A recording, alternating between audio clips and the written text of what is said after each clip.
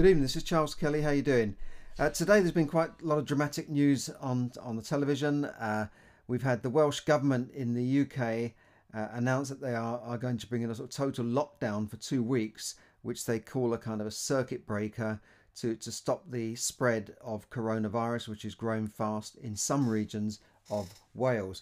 People are now wondering whether a similar thing will follow in the rest of the country, i.e. in England, Northern Ireland and Scotland, because cases are in some areas increasing. So we'll have to see what actually happens. Personally, I hope they don't, because I think it will further damage the economy, and you're going to see more businesses just disappearing off the streets, and particularly in the entertainment, particularly in restaurants, pubs, shops, smaller shops, that is. And it will just be devastating for the economy. But Wales has gone ahead with that. Wales has a separate government. It can't rule on everything in Wales, but it has a separate government for things like this, so it can go ahead. And they're not really in tune with the overall UK Conservative government, and they've just gone ahead and done their own thing.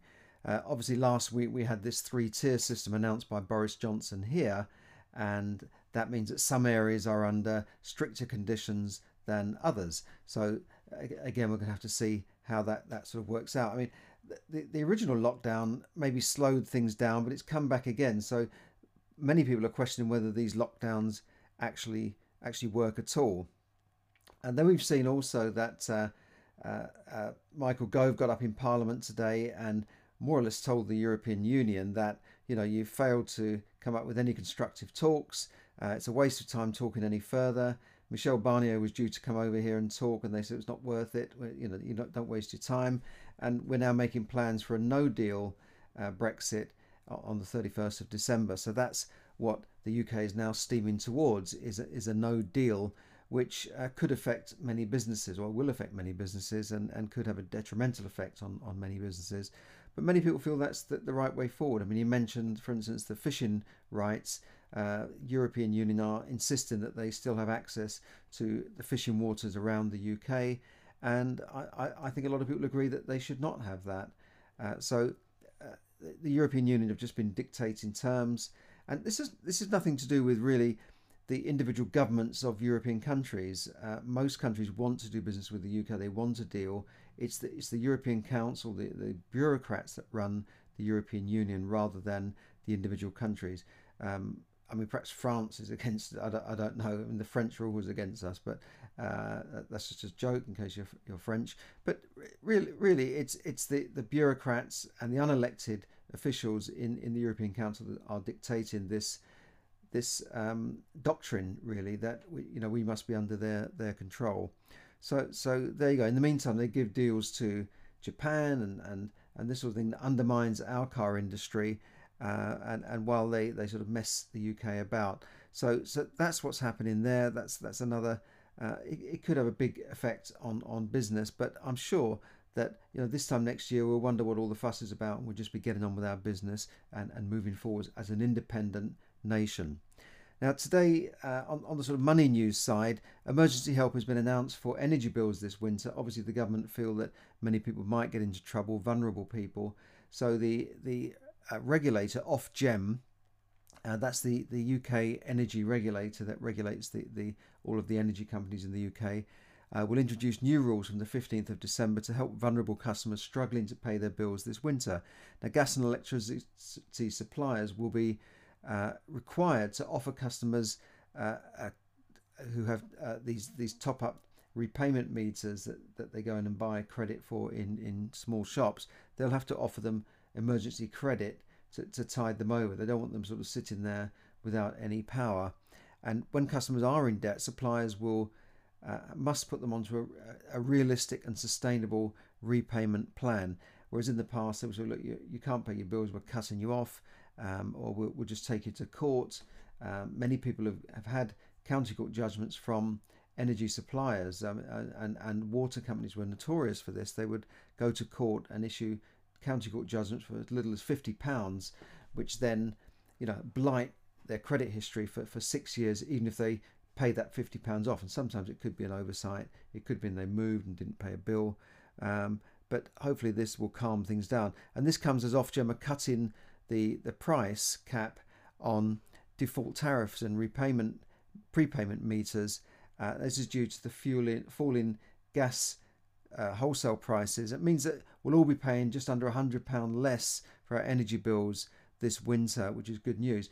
I mean, we've seen oil price drop during the lockdown to prices that were so low that it was costing them more to store it, and it wasn't worth, pumping it out of the ground.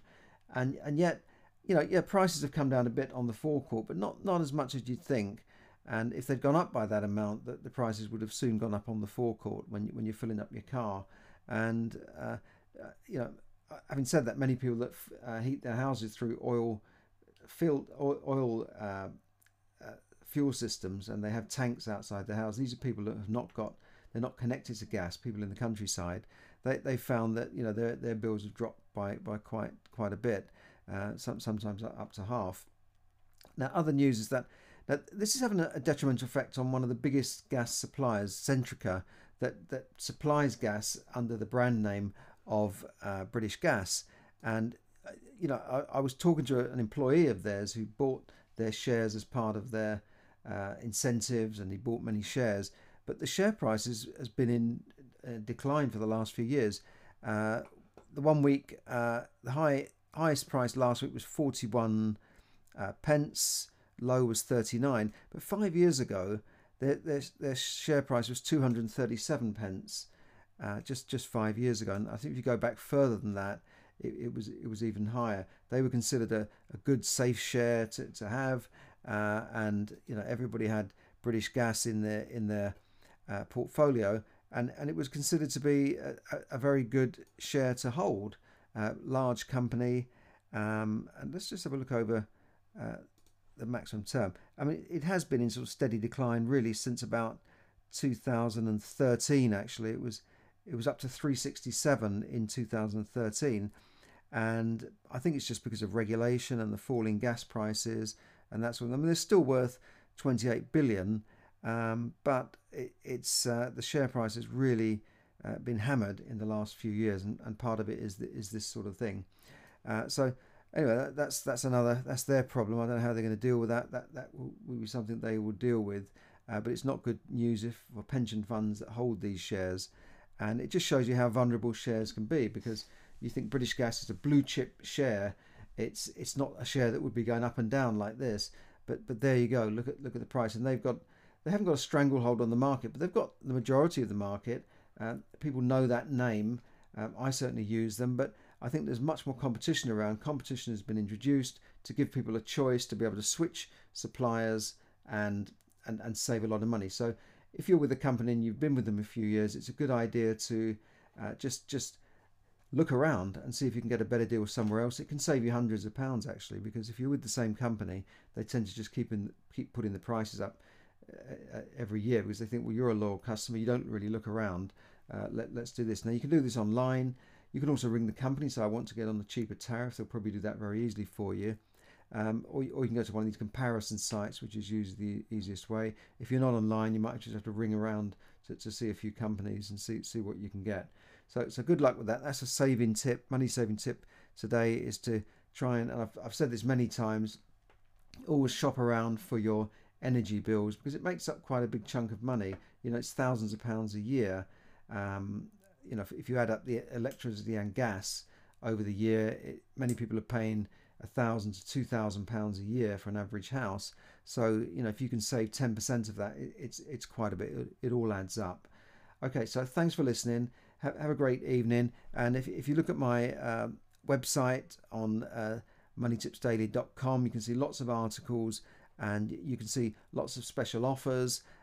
Today I was talking about a guy called Ken Honda, Japan's #1 best-selling development guru, and he's got a new free seminar, free webinar on healing your money wounds. Many people have been wounded by money problems this year, and it tends to affect your mind, and it can have a detrimental effect on the rest of your life. So have a look at that. It's a free masterclass. Click on the link either on here or on my website and or on my YouTube page. So thanks very much for listening, and have a great evening.